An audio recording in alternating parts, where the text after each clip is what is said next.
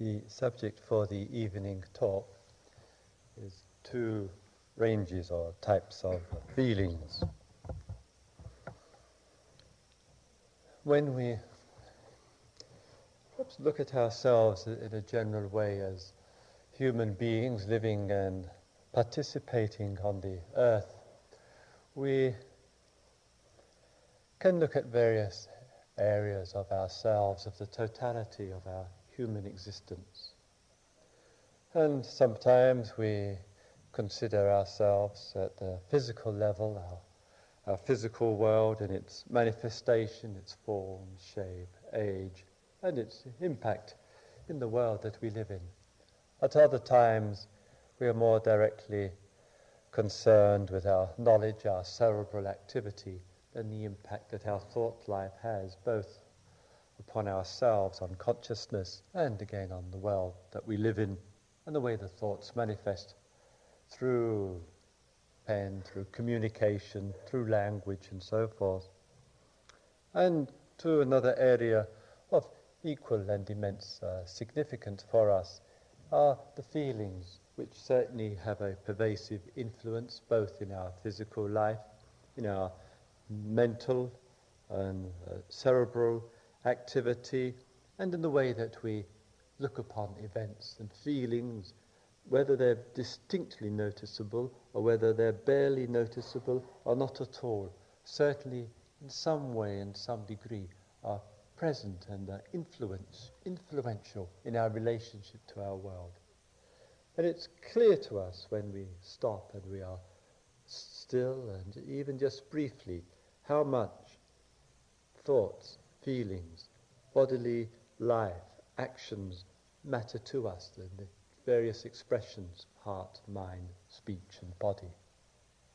So looking at ourselves in the fullness of ourselves as a human being, it can be quite useful and appropriate, as I'm sure we have often done in our life, is to highlight a particular area of ourselves. But it's quite important, obviously, to always recognize that in highlighting anything, in this case this evening, feelings, not for a moment should we imagine that the feelings are separate from anything else, that they're all in the general fabric and scheme of things. And though language may pinpoint and may describe and refer to, let it be for us so that it's not in any way isolating from the totality of things. And that includes not only the totality of ourselves, but the real totality of things. And feelings thus have a part to play in the vastness of it all. But they're not the center of the stage. They're not the most important thing in life. And sometimes when we exaggerate what we highlight, we can't see the forest for grasping onto a piece of wood.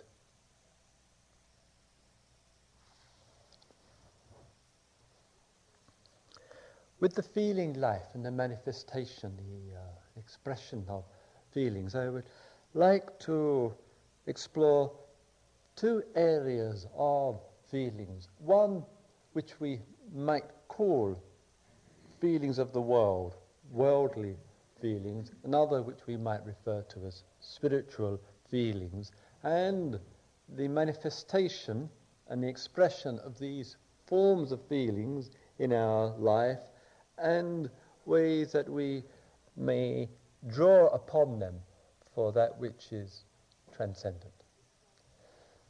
With regard to worldly feelings, we might say that all feelings fall into a general description of pleasant or unpleasant, or somewhere in that range in between.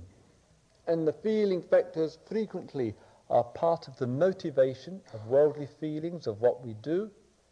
The feeling that we get at the end of what we do matters for us, and of course it does permeate through the actions themselves. So when we are looking at ourselves and we look into our day and we say, well, what feelings have I experienced today? I can't experience my feelings separate from other events, though it seems like it at times. So there's my feelings with my intentions, with my activities, and with my results. Now sometimes it's like our inner life almost generates a substitute world.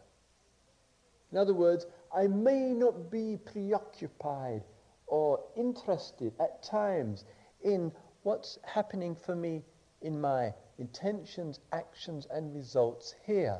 So sometimes what I'll do is I'll generate another one.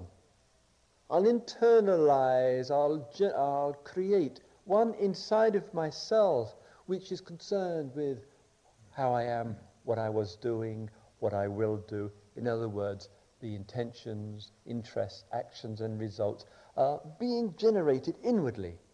Outside around me, it's just the same old day, it's Tuesday, it's just like Monday or Sunday or Saturday here or whatever it might be.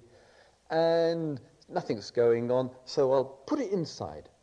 I'll make up one which really matters to me, and I can while away the time sitting and walking in my scenario. Sometimes considerably more entertaining than the tedium of sitting cross-legged with one knee screaming. So in the internal one which takes place, and that gets generated there, we might say some of those are what we call worldly feelings. Worldly feelings is such that the desire there is towards getting what I want, and somehow it's related to, clearly, the things of the world which are attainable, which I can get for myself. So I might be thinking in terms of my job, feeling the sensation of the world. I might be thinking in terms of my relationship. I might be thinking in terms of my home and where I live, or the items in the world which I need. I might be obsessing or thinking about money, or about what happened to me when I was a child with my family, or what might happen to me when I go and live in this place in the future. All this we put, without being judgmental, we put it under the general description of worldly feelings. And these worldly feelings matter a great deal to us, and perhaps dominate consciousness. That when we're ruthlessly honest with ourselves, that our life is spent around the preoccupation to varying degrees with the worldly sensation, the worldly feeling, the renewal and the continuity of it, and the sustaining, not just of worldly feelings, but one worldly feeling, the pleasurable one. So life becomes a kind of organization of one's life and mind and action around the continuity as strongly, intensely, and frequently as possible of a particular sensation called a pleasurable worldly feeling. And yet life, in its vastness and its awesome tenure, says, hopeless task.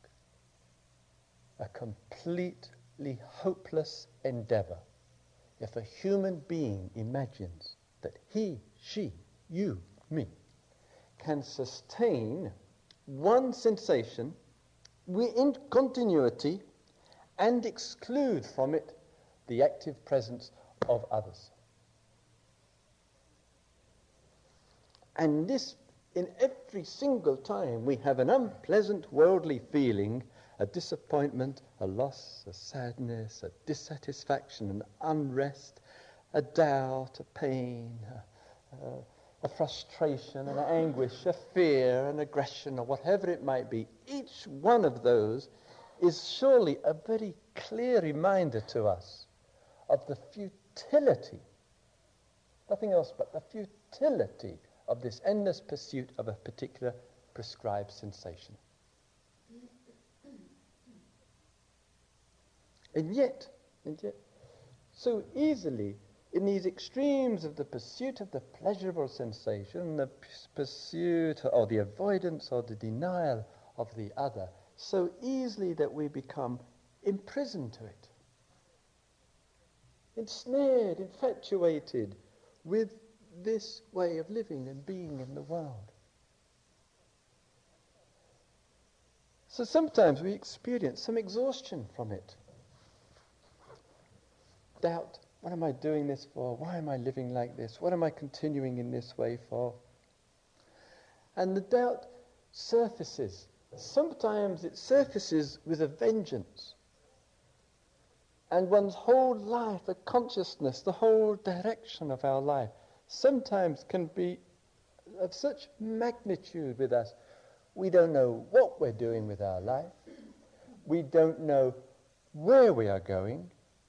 We don't know what the direction of it is all about. All that we get a sense for is that what we're actually doing just isn't working very well. So sometimes there's like the consciousness is suffused, it's immersed in an unpleasant state, in a real state of real dissatisfaction. And sometimes what we notice when that occurs, it starts off with a specific, I feel dissatisfied with my relationship, with my job, with my studies, with my unemployment, with my living place, with my life. And it begins to, like dropping a bottle of ink on a clean sheet, there's a splash, and then one sees rather sickeningly, it begins to spread itself round the sheet. And so everything gets permeated, sparked off by a specific, and it gets generalized. And then we begin to look at the world through these colored glasses of, oh, it's suffering, it's unpleasant, it's unsatisfactory, my life is a waste, or whatever. So we want to be, looking at our worldly feelings and the certain kind of vulnerability which occurs when we're not getting what we want and we're not succeeding in our tasks. How easily one indication of the unsatisfactoriness in that generates and pervades, fungus-like, all over the consciousness, from the specific to the general. In our exploration, in our looking at these preoccupations, what we notice and what I referred to briefly in the guided meditation this afternoon is the question of self. That the movement, our activities in life, all too frequently are towards the affirmation, to making concrete self, to giving ourselves a real sense of self-worth. So the pleasant sensation, achievement and accomplishment and the benefits of that do give oneself a sense of that. I have done this, I have made this, I've created this, and I derive satisfaction from it. But in my action and in my relationship to these actions of what I am involved in, how easily I think life is just essentially about me. That in some way or other, in the worldly movement there, it's as though I am the prima donna of existence. And what goes on, wherever it is somehow going on around me. So the perception that goes on is that we keep relating to me as though me, I, is the center of the stage. Everybody else knows in the whole world that you and I are not the center of the universe. How come out of 5 billion people, we don't know?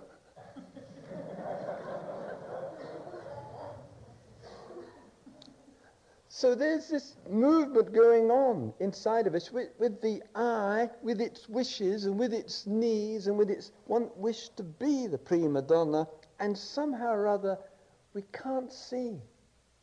Life isn't like that. There is no center.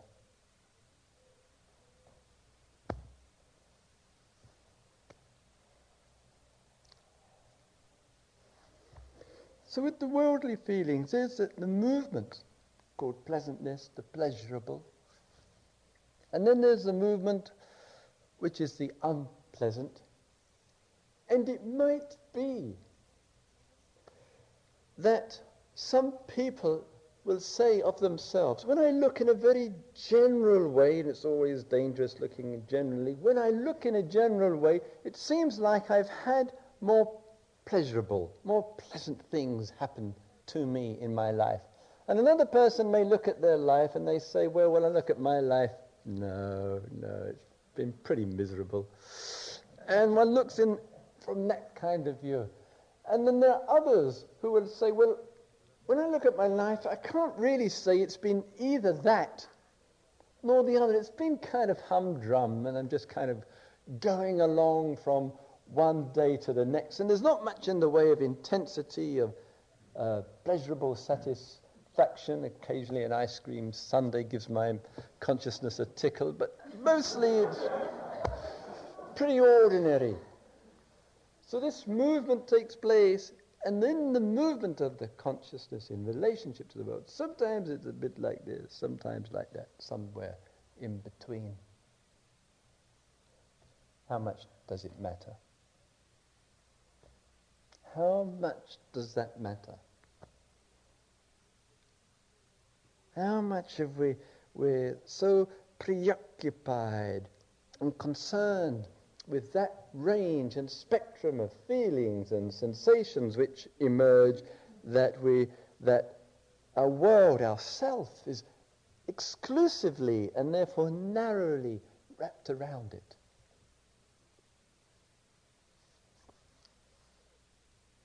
You know, even sometimes when we look with care and with real interest and like giving it total attention, sometimes the difference between the so-called pleasantness and the so-called unpleasant is not really that big a difference. Not as big as the imagination has been declaring to the rest of humanity and oneself.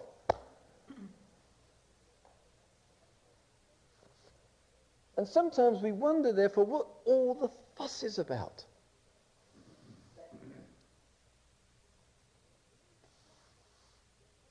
And even sometimes when the unpleasant seems like terribly painful.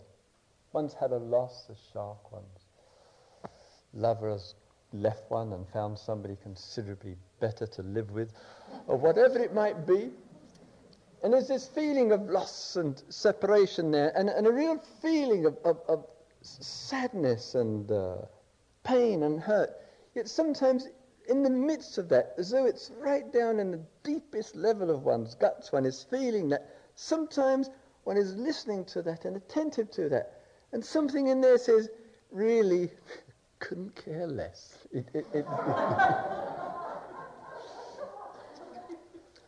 One has got the kind of drama which is going on there of this loss, but deep down there runs something inside, deep down is coming through, and you're breathing a sigh of relief that it's over.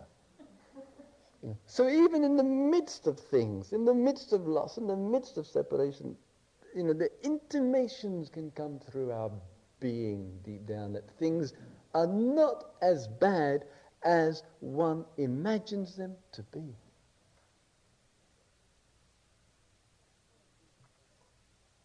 Nothing is as bad as one imagines it to be. And sometimes in the thick of it we see this.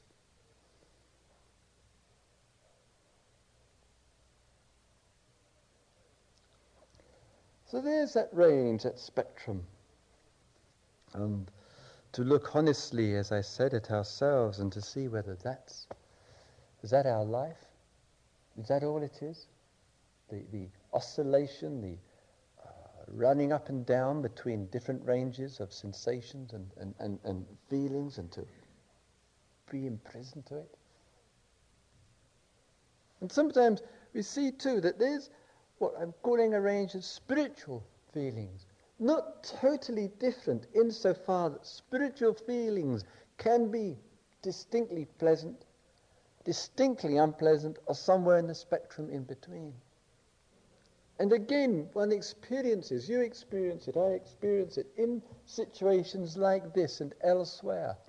And so the spiritual feelings emerge from the feeling of joy. Someone was saying in one of the small groups today, the expression of that flow of appreciation and gratitude and connectedness and love for people who are sitting and looking into things and exploring things through the silence.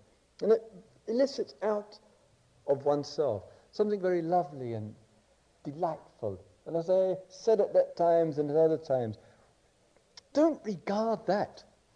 That's the spiritual joys and the empathy as some kind of disturbance to meditation or a distraction. Part of it is revealing all of those kind of feelings and allowing those to flow through and to drop all the meditation technique. That's the distraction. So again, sometimes in our response, it emerges that way. Or sometimes, miraculously, there's a quiet moment during the day and one's mind has given up the effort and the struggle of things and one feels a certain peacefulness. Sometimes that peacefulness, it might just be when one hears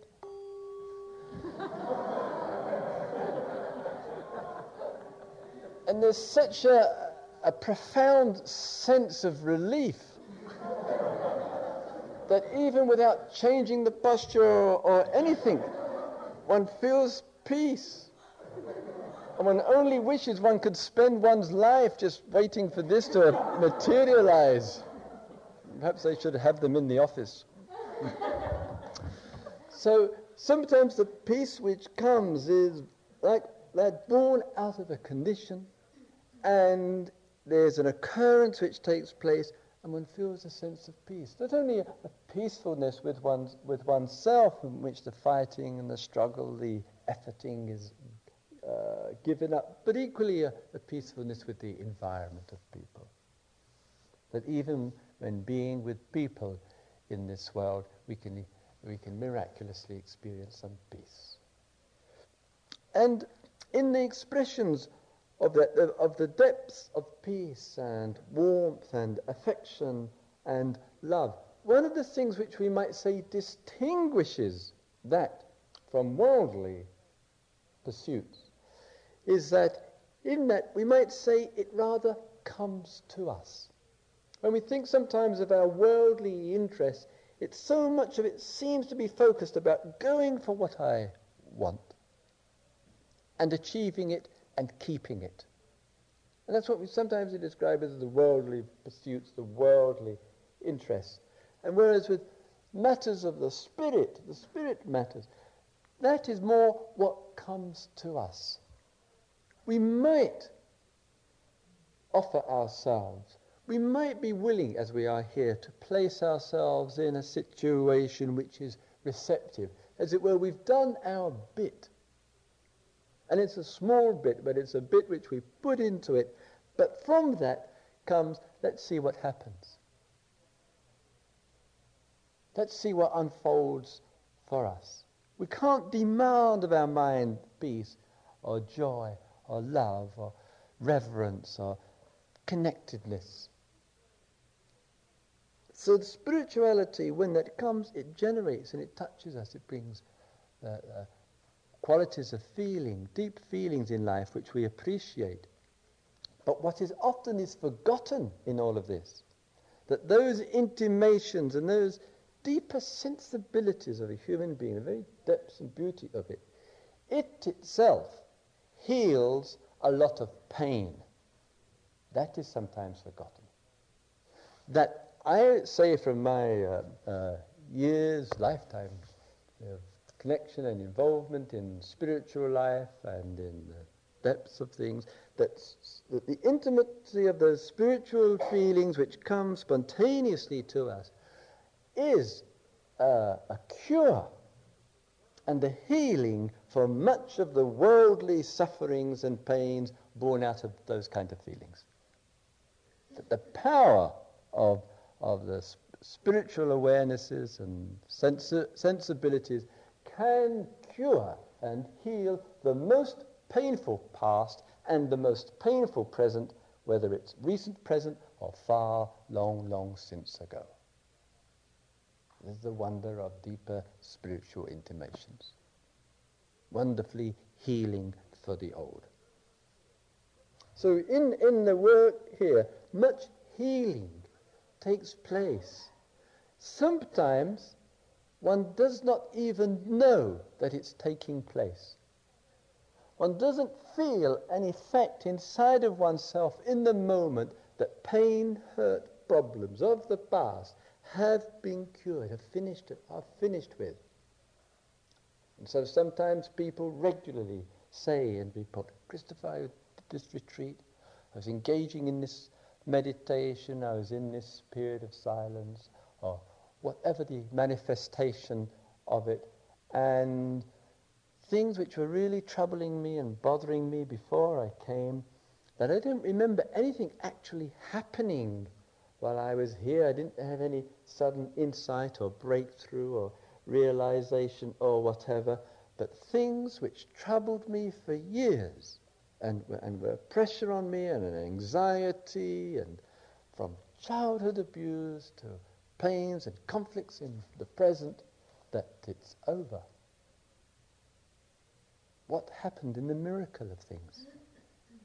What happened that sometimes in the silence and the stillness of things, without any interest to resolve or to work things out or to bring things to a conclusion, without any interest to understand it or anything, something goes on in the miracle of silence, and the past is healed and cured, and one knows that one can look back to the past and there's not a trace of hurt anywhere. And that goes on in these halls here, and has gone on in these halls for thousands of years.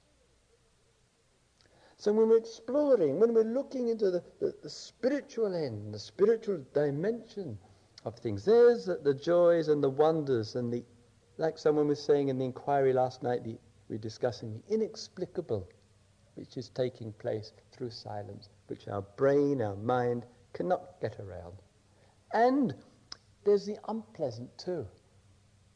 And it'd be foolish and naive of us to think that in spiritual life we are not as much challenged by what we do, what we engage in, as we are challenged by our worldly interests and directions and pursuits. And you know, some of you who have done many, many years of retreats, and some of you who are just in your second or third day here, and you've never sat still before in your life without something in your hand to occupy yourself with. And here, just the sitting still with nothing to occupy oneself with, sometimes it's incredibly difficult. And the difficulty comes out sometimes, as you know better than I, the pains in the body and the aches and the tensions, and all that manifests. It comes out in the various thoughts and confusions which are arising. It comes out in what some of the saints and the mystics have called the divine discontent, in which one is in that unenviable position that the old, that the headlong pursuit of this and that, the appetite for it's gone. Money, career, prosperity, privilege, and one sees the emptiness, the waste of it, the waste of a human existence, and one senses something greater, something profound and of the mystical order, which puts all of that into its useful place and nothing more, yet one doesn't feel it. One senses the old's not working socially or environmentally, and yet one hasn't found that transition to something other. And then sometimes when it's like that, we really know what divine discontent is.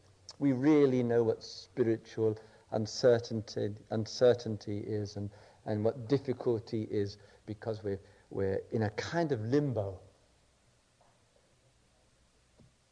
And it takes sometimes just a kind of blind faith, a naive, peculiar, odd form of trust in going through these periods. And if one looks at the spiritual literature of past and present, which has any authenticity to it and validity to it, there'll be clear reminders that this process of spiritual awarenesses and deeply into things of life will mean that we have to address sometimes the frustration, the difficulty, the disappointment of spiritual life. Just as when you sit there and with the best intention in the world to be a clear and concerned human being, the mind says, screw you, and it goes either, thither, and everywhere. And one says, my God, I've got so little control over my own life, what can I do? And all that goes along with it. That is all the intimations of spiritual frustration.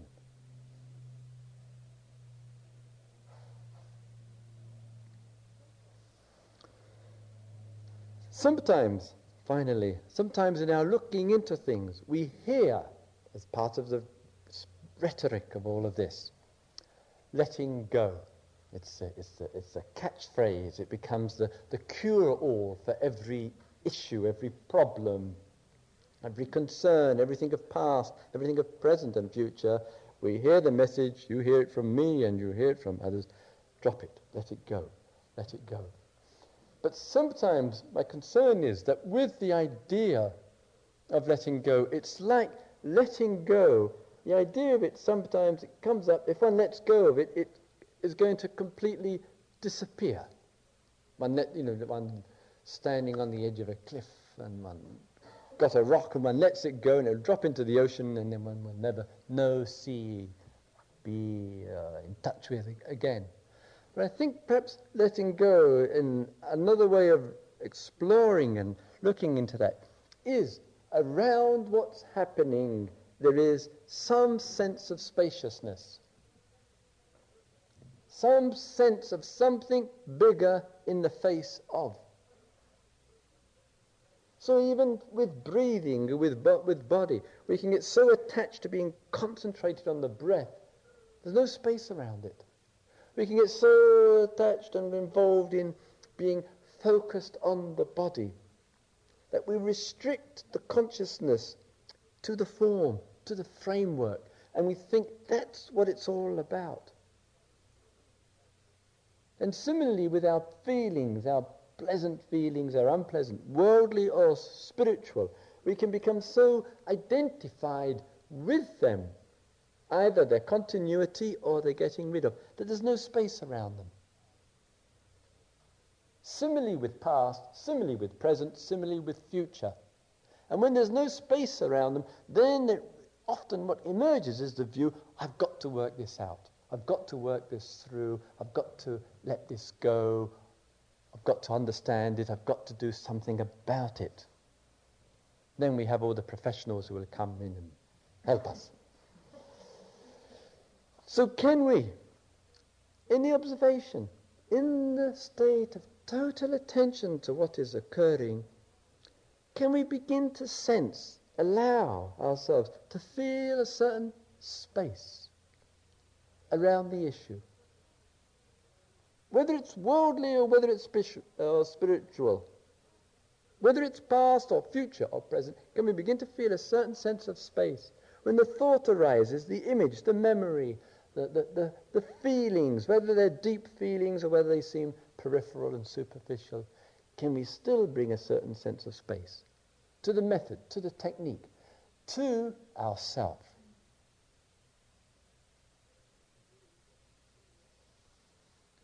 To what we call, what we refer to as ourself, can we allow a certain sense of space around with regard to that? So that, as I said earlier, we are not the prima donnas of earth, we are not the center of the universe. Life does not revolve around us. And we have a certain sense of space in a way which tells us the truth. And perhaps that spaciousness around the feelings, around the mental life, around the bodily life, around the language, the communication, around what we call ourselves, perhaps that sense of spaciousness is the intimation, the whisper of liberation.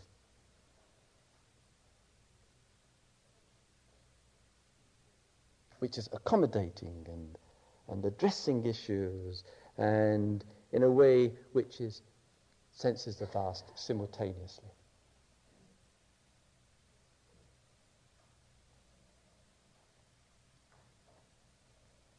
May all beings see into themselves. May all beings see into life. May all beings be receptive to that which is vast. Let's have a couple of quiet minutes, shall we, please?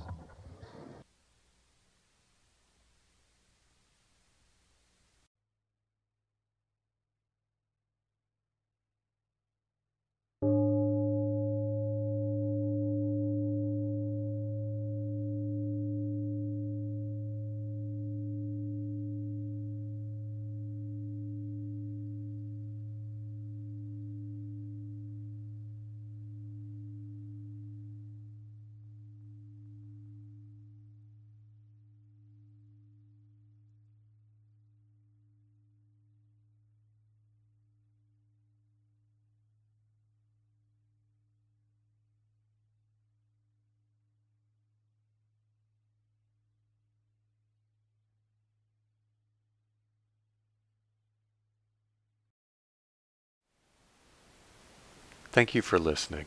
To learn how you can support the teachers and Dharma Seed, please visit dharmaseed.org/donate.